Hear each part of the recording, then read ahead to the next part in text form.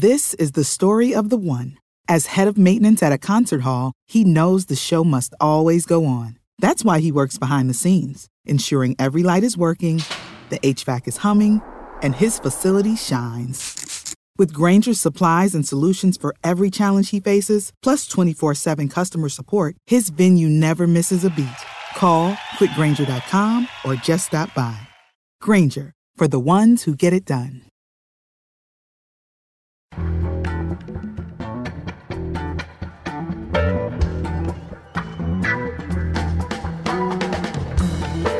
From The Nation magazine, this is Start Making Sense, political talk without the boring parts.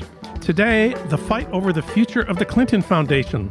Donald Trump calls it a criminal enterprise. Amy Wilentz will comment. Also, what's it like to be an abortion provider in Utah, where state laws have made it almost impossible for women to get abortions? We'll ask Dr. Leah Torres. She's one of about 10 remaining abortion providers in the entire state. But first, it's the year of the white working class as far as politics is concerned. Donald Trump's base of support, we are told, is white men without a college degree who are angry and despairing over their economic decline over the last decades. And the Bernie Sanders campaign also won impressive support from the same group of people. A lot of people on the left have blamed the Democrats, and especially the Clintons, Bill and Hillary, for failing the white working class, for exporting jobs with NAFTA, and for cozying up to Wall Street. For comment, we turn to Joan Walsh. She wrote the book, What's the Matter with White People? Finding Our Way in the Next America. We see a lot of her on MSNBC, especially on Hardball with Chris Matthews, and she's national affairs correspondent for The Nation. We reached her today in New York City. Joan Walsh, welcome back. Thanks for having me, John. Well, I guess we have to start with Trump. He's doing better in the polls this week. This year, we've seen white working class men reject the Democratic candidate to support an open racist and sort of a semi-fascist for president. But is that a new phenomenon? You know, it's a new phenomenon only in the sense that Donald Trump is so extreme and we all are having a hard time getting our heads around him. But it's an old phenomenon in the sense that these voters left the party, at least at the presidential level. They didn't just leave the party, under Bill Clinton or under Obama. They literally left in the mid-'60s, after 64, after 65, the changes, the Civil Rights Act, the Voting Rights Act, the cultural changes we saw in society. They were the bedrock of the New Deal coalition. They were still majority supporting Democrats under John F. Kennedy and Lyndon B. Johnson. But by 68, they had flipped over to the Republican side to support Richard Nixon, who ran a very racialized law and order campaign that took advantage of their anxiety about both a sense of rising disorder as well as minorities getting ahead at their expense. So, I in a piece in The Nation this week, I've taken on some colleagues that I respect, who've especially Thomas Frank, who've made the case that the Democrats are to blame for sort of pushing this white working class base away from them. In fact, the base fled. And in the 90s, it's true, I think that the Democratic Party took a couple of wrong turns, and Bill Clinton took a couple of wrong turns in the turn to neoliberalism and away from economic populism. But by the time he did that, they were already mostly gone. So I think there's a chicken and egg thing, and if we don't understand what happened, we don't have a good chance of winning at least some of them back. So this has been going on for a long time. Running against Nixon in 1968, the Democrats, Hubert Humphrey, got around 35% of the white working class vote. Obama in 2012 got 36% of the white working class vote. There have been some ups and downs since then, but it is striking. It's actually amazing that 1968 and 2012 are so similar.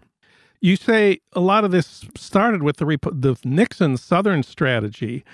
Southern white workers especially became Republicans then. But what about white workers in other parts of the country?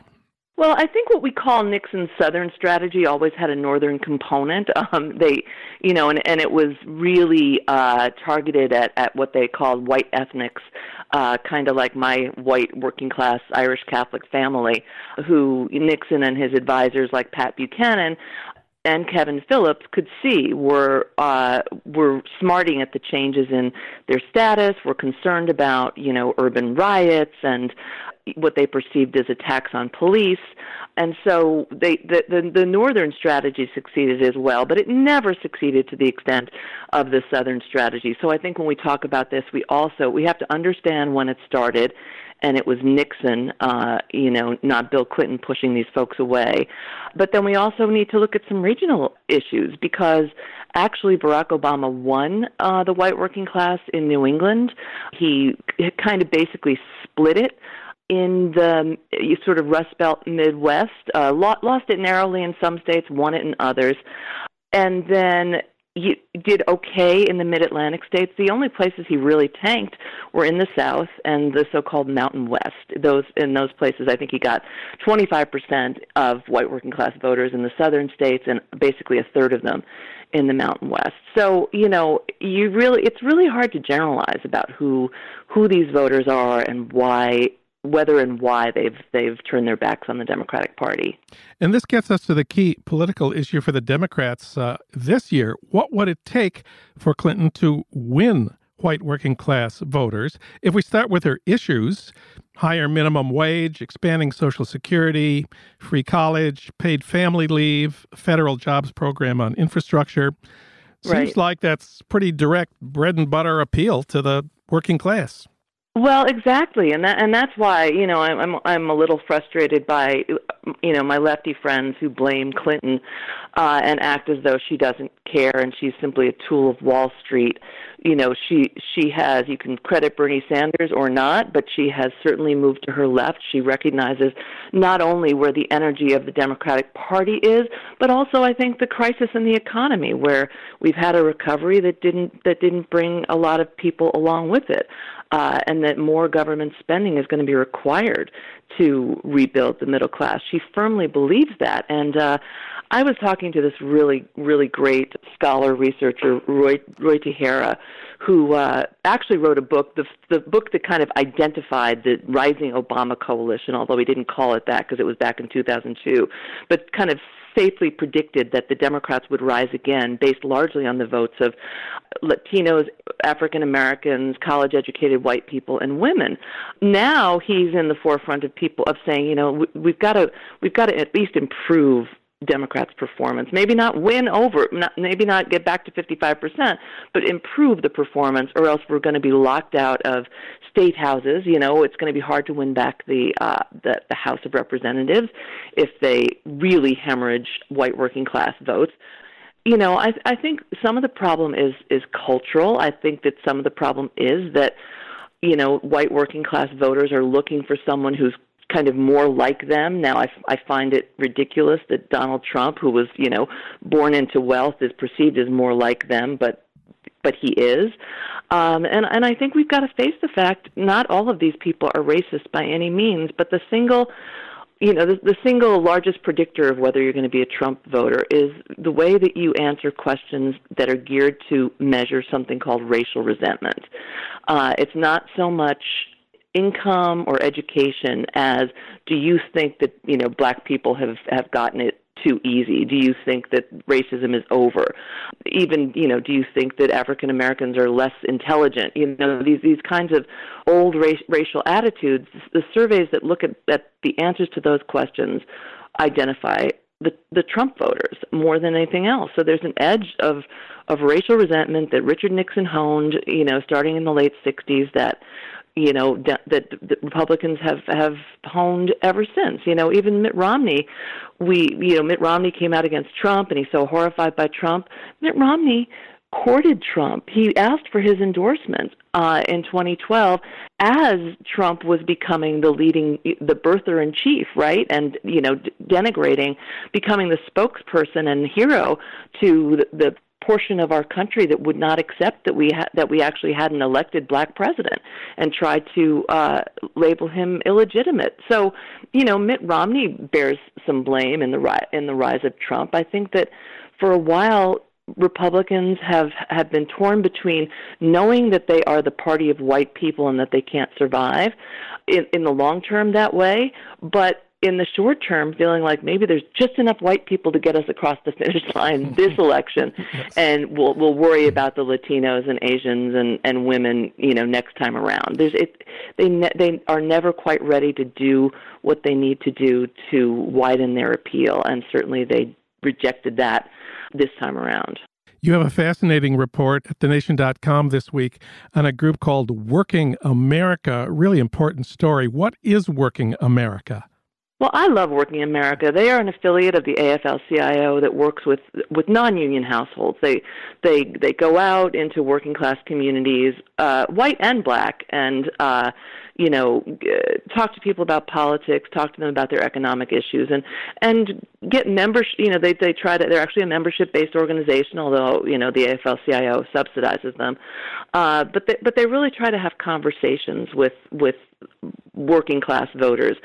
In last December, though, they started a project called, I think, Front Porch Focus Groups to talk to, as we were getting these reports that, Trump was polling well among white working class voters. And, what they found was it was not his policies, such as they are. A lot of people say, these people love his free trade, or his anti-free trade, policies. Only 8% in their focus groups said it was his policies. It was really that they believe he tells it like it is, and they believe he's a bomb thrower and the government is broken. And so their philosophy is find out what people care about, give them answers to their questions. You went along with a Working America canvasser to one of these Front Porch focus groups. You say it was in Brooklyn. Which Brooklyn was that? Brooklyn, Ohio. Yeah, let's not be chauvinistic about the coasts. Brooklyn, Ohio is just outside of Cleveland. It's a white, middle to working class kind of suburb.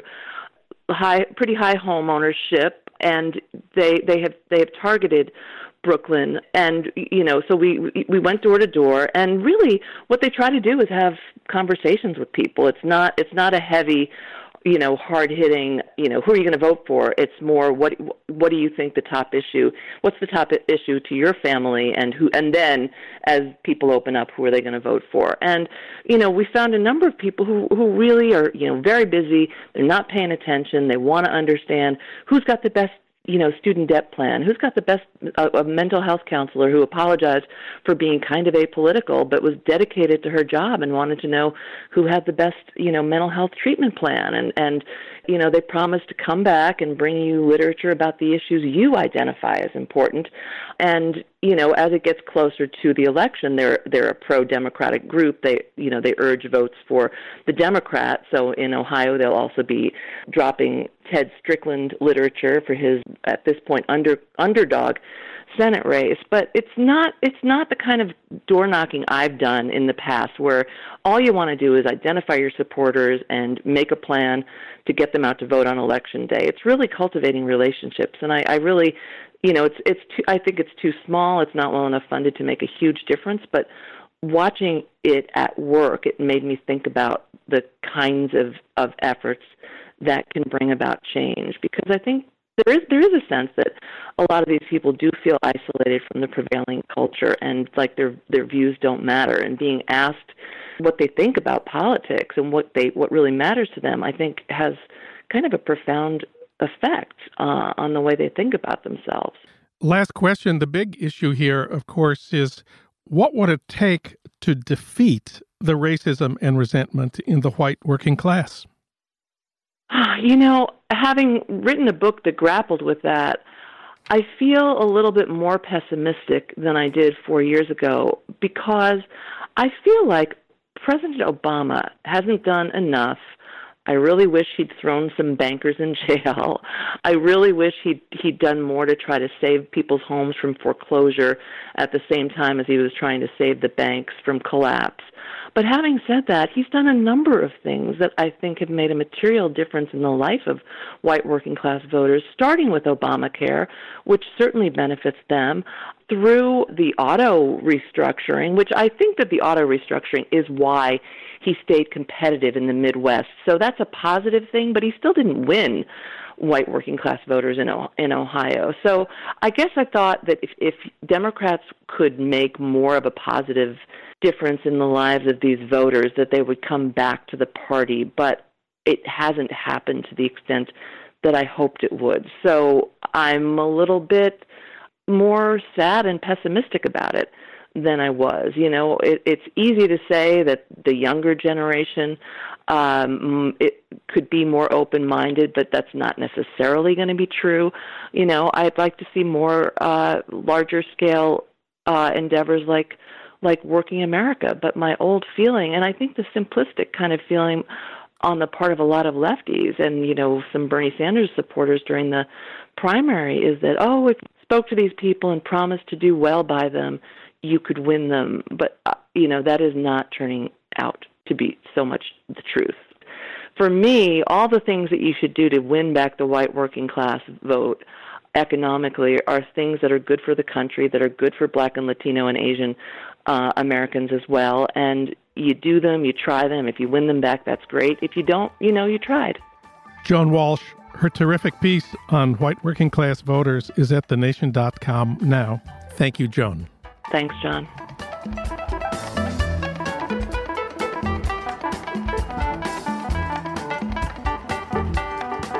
Now it's time to talk about the Clinton Foundation with Amy Willence. Judicial Watch is a right-wing anti-Clinton organization that spent decades pursuing Bill and Hillary, mostly with Freedom of Information Act requests. They're the ones behind the release of emails from the State Department that show the, at least potential conflicts of interest and potential corruption involving the Clinton Foundation while Hillary Clinton was Secretary of State and as Hillary works to become our next president.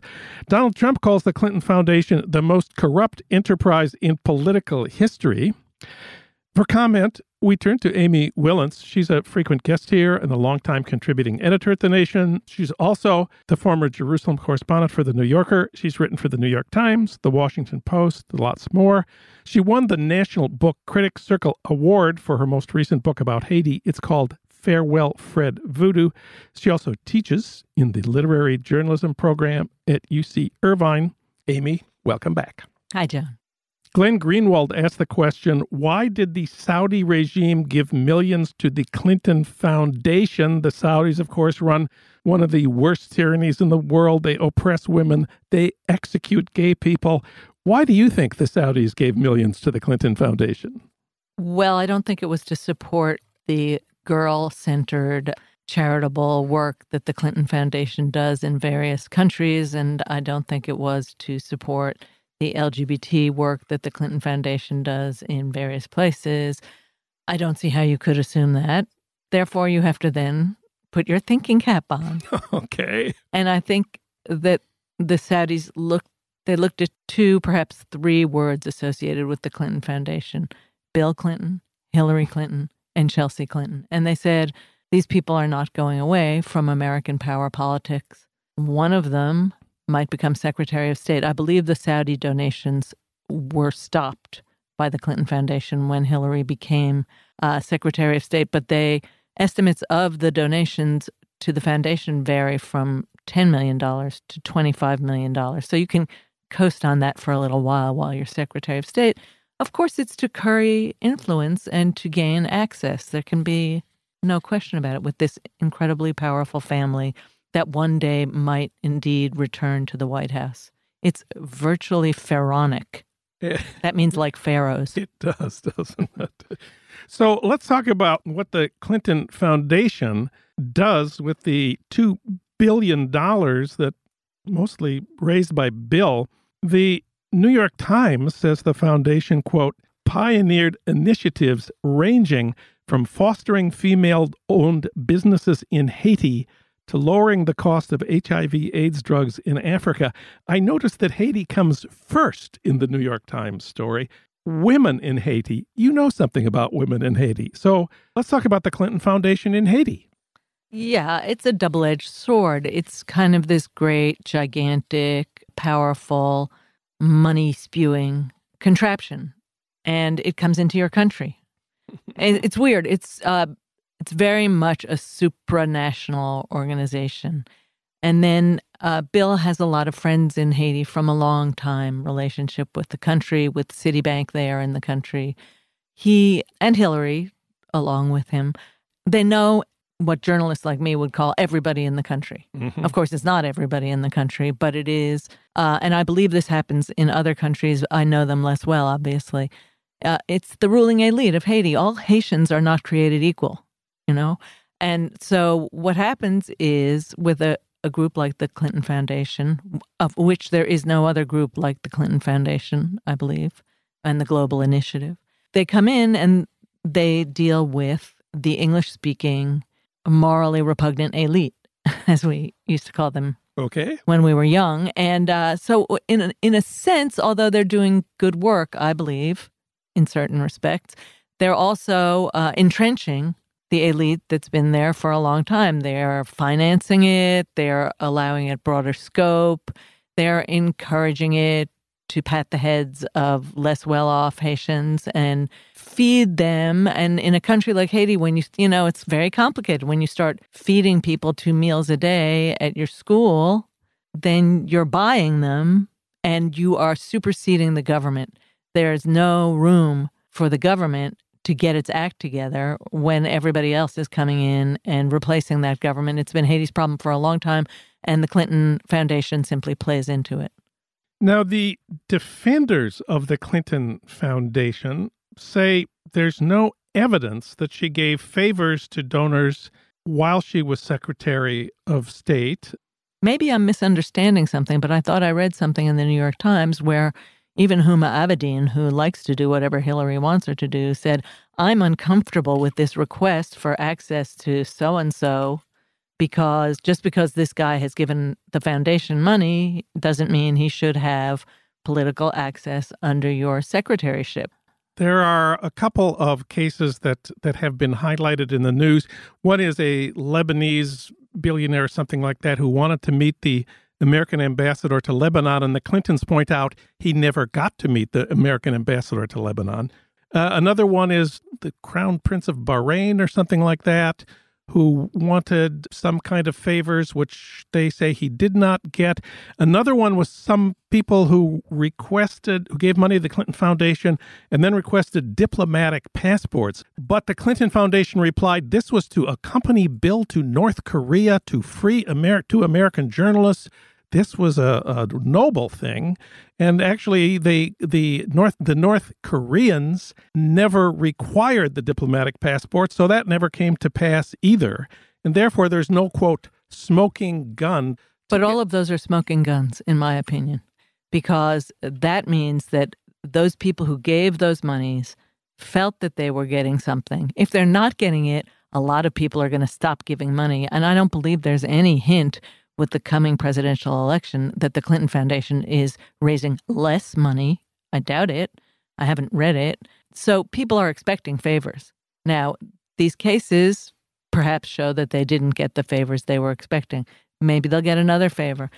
You can't prove the quid pro quo. It's very hard to prove that this action was done because of this donation. It's very hard to prove.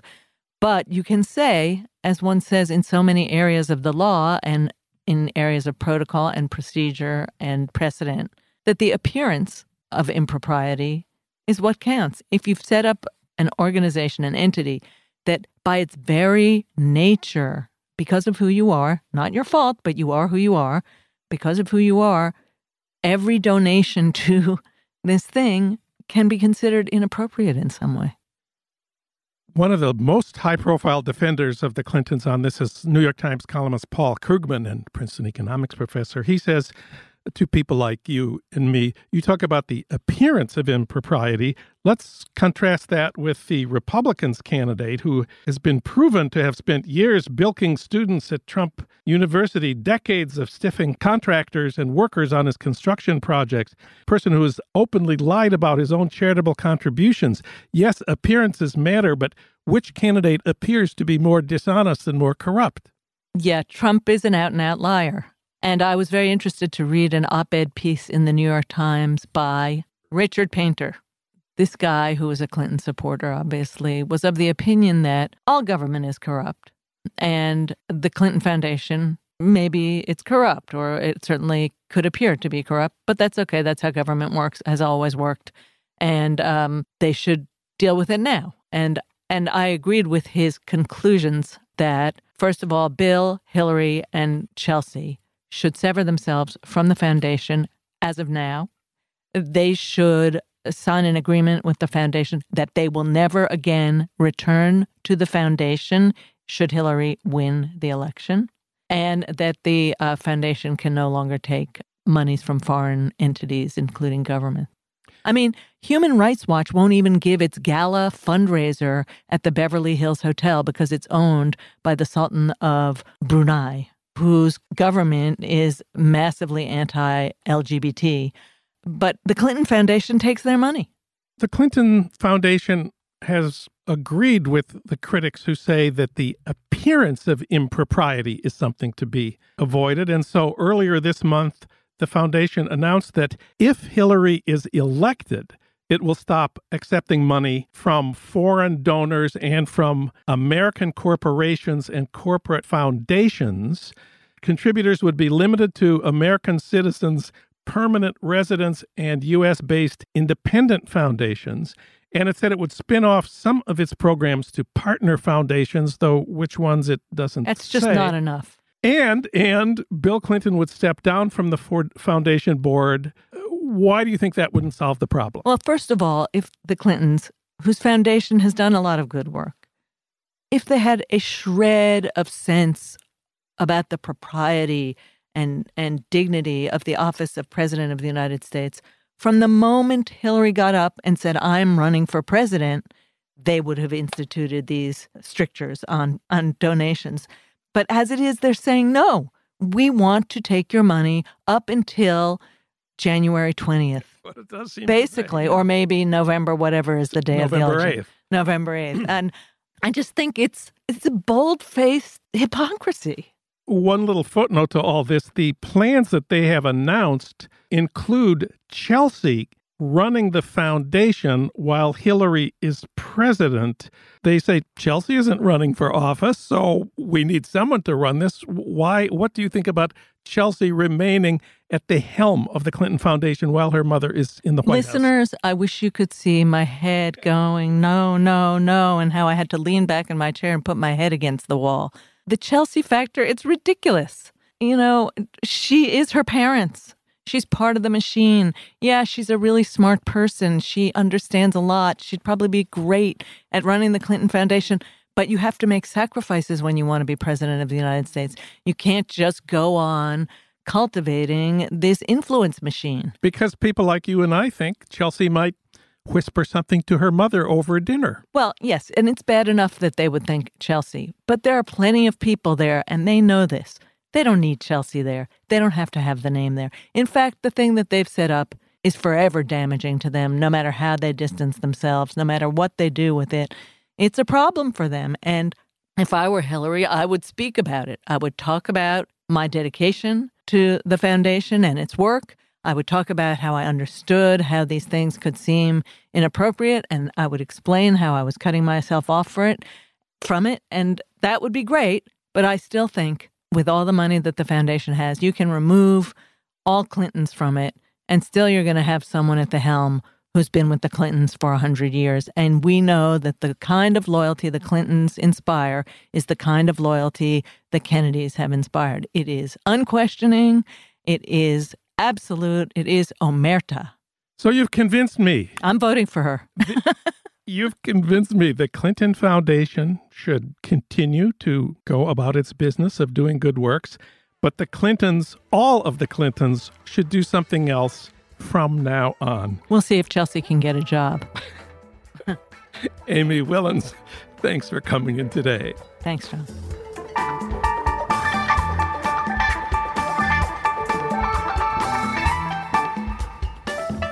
What's it like to be an abortion provider in an anti-choice state? To find out, we turn to Dr. Leah Torres. She's an obstetrician gynecologist in Salt Lake City. We reached her today in Salt Lake City. Dr. Torres, welcome to the program. Thank you so much for having me. Could we start by having you read us what it says at the top of your Twitter page? Yes, my pinned tweet says, I perform abortions. I am not evil. I keep my patients safe. I respect my patients. I am a person. I do not deserve to be murdered. And of course, there was that Planned Parenthood clinic in Colorado Springs that was attacked last year. 3 people were killed, 9 injured by a gunman who got inside. Colorado is right next to Utah. Colorado Springs is something like a 400-mile drive from Salt Lake City. I imagine you've thought a lot about what happened in Colorado Springs. What precautions do you take around your work?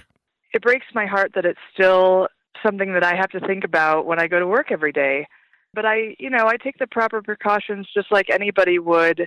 I make sure that I don't wear scrubs outside. I don't make myself very noticeable. I use a post office box as opposed to my house address. I don't think I take extraordinary measures because, again, part of my trying to reduce this violence is to be out and be proud, as it were, about my taking care of people in a safe and proactive manner. What are the laws in Utah about abortion? Well, I think that we have a limited time, but I will run through the big ones. So abortions have to be performed in not just an outpatient clinic, but an outpatient clinic meeting certain specifications, and that's under the guise of safety. Yet at the same time, abortions are not allowed, and it is illegal to perform abortions in the safest place possible, which is the hospital, through the state law. So there are many state laws that contradict each other as far as where abortions can be performed, who can perform them, how they're paid for, when they can be done.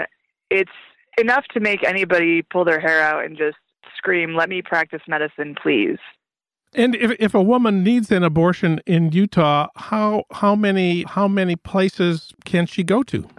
There are 2 clinics in the state of Utah, and one in particular that goes into the second trimester. So we see people accessing care from a 500-mile radius, and that is with an additional 3-day waiting period. So the financial and time burdens on people needing to access abortion care in and around this state alone is extraordinary. We know that Mormon culture makes Utah somewhat different from the states where evangelical Protestantism is strong. In Utah, for example, we've recently learned there's less support for Donald Trump than in the so-called Bible Belt, apparently because people in the LDS Church aren't enthusiastic about a government targeting a religious group. They know that Mormons were once targeted by the United States government. Are there differences between the attitudes towards abortion and the treatment of abortion providers in Utah compared to other anti-abortion states? I think that anyone who is against abortion for whatever reason, whether it's religious or simply personal beliefs, at the end of the day, to prohibit someone from accessing medical care, to prohibit someone from accessing an abortion that they want, is reproductive coercion, regardless if you're coming from a Catholic background, an LDS background, just Christian, Judaic, it doesn't matter what background you have. People need access to abortion, and it should not be made more difficult. It should be made easier, more accessible, because that keeps these procedures safe. And what brought you to Salt Lake City? Further training in abortion care, ironically. Wow. Tell us a little more about how'd that happen. It's fate, as it were. So I felt that after residency training, I did not have adequate training in providing abortions and providing abortion care.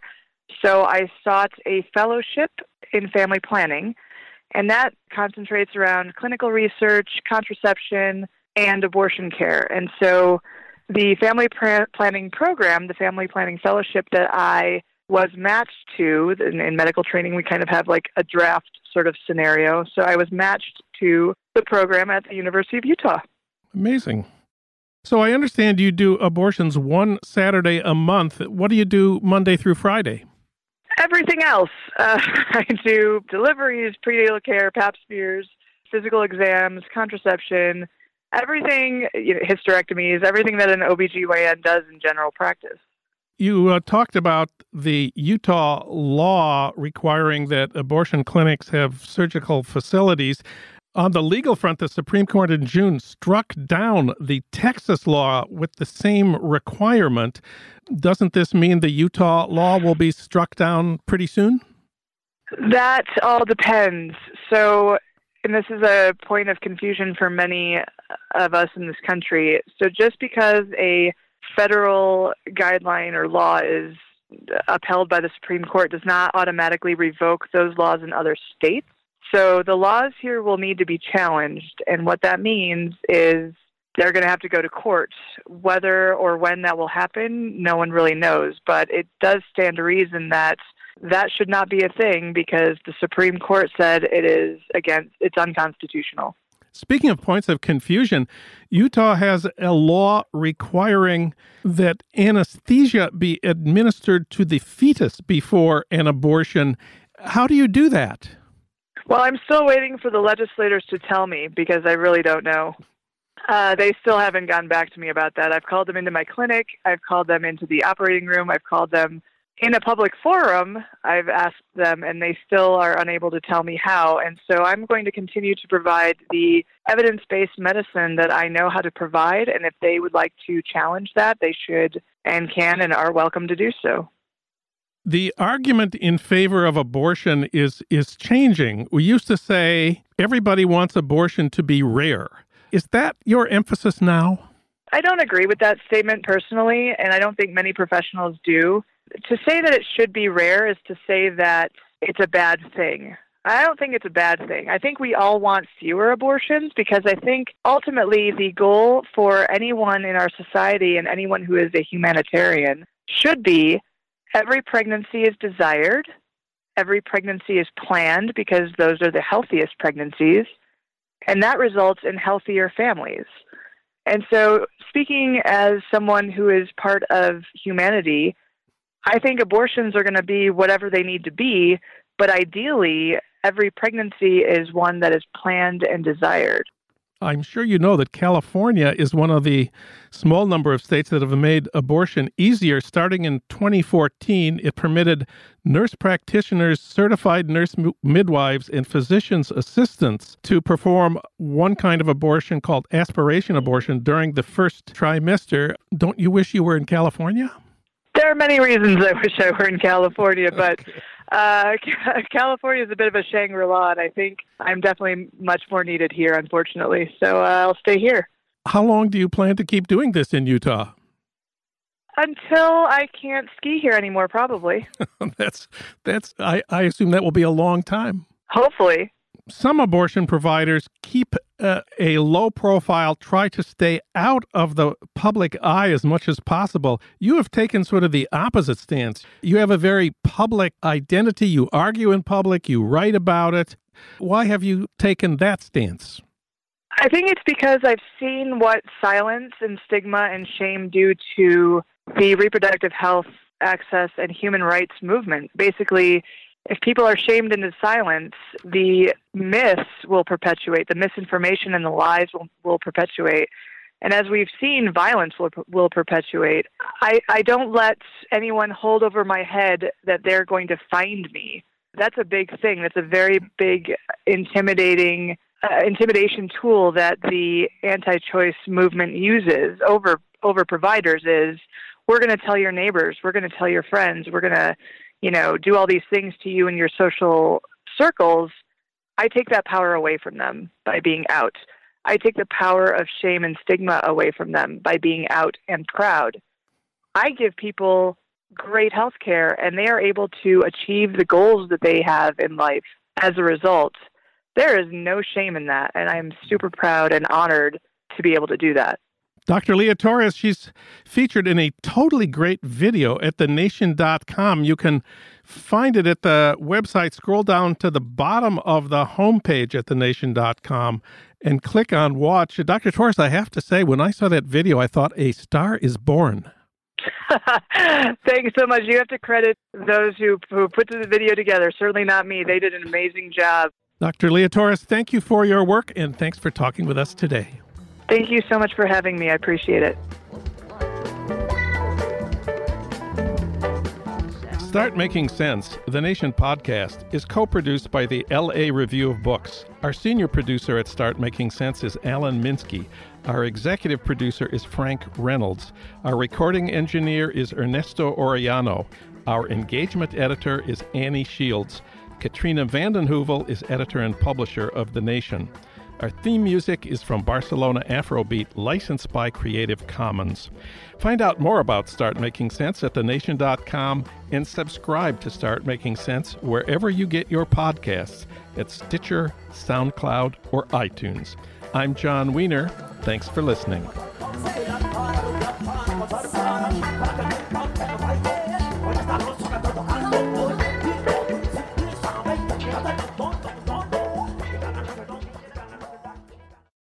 This is the story of the one. As a maintenance engineer, he hears things differently. To the untrained ear, everything on his shop floor might sound fine, but he can hear gears grinding or a belt slipping. So he steps in to fix the problem at hand before it gets out of hand. And he knows Grainger's got the right product he needs to get the job done, which is music to his ears. Call, click Grainger.com, or just stop by. Grainger, for the ones who get it done. When you need mealtime inspiration, it's worth shopping Kroger, where you'll find over 30,000 mouth-watering choices that excite your inner foodie. And no matter what tasty choice you make, you'll enjoy our everyday low prices, plus extra ways to save, like digital coupons worth over $600 each week. You can also save up to $1 off per gallon at the pump with fuel points. More savings and more inspiring flavors make shopping Kroger worth it every time. Kroger, fresh for everyone. Fuel restrictions apply.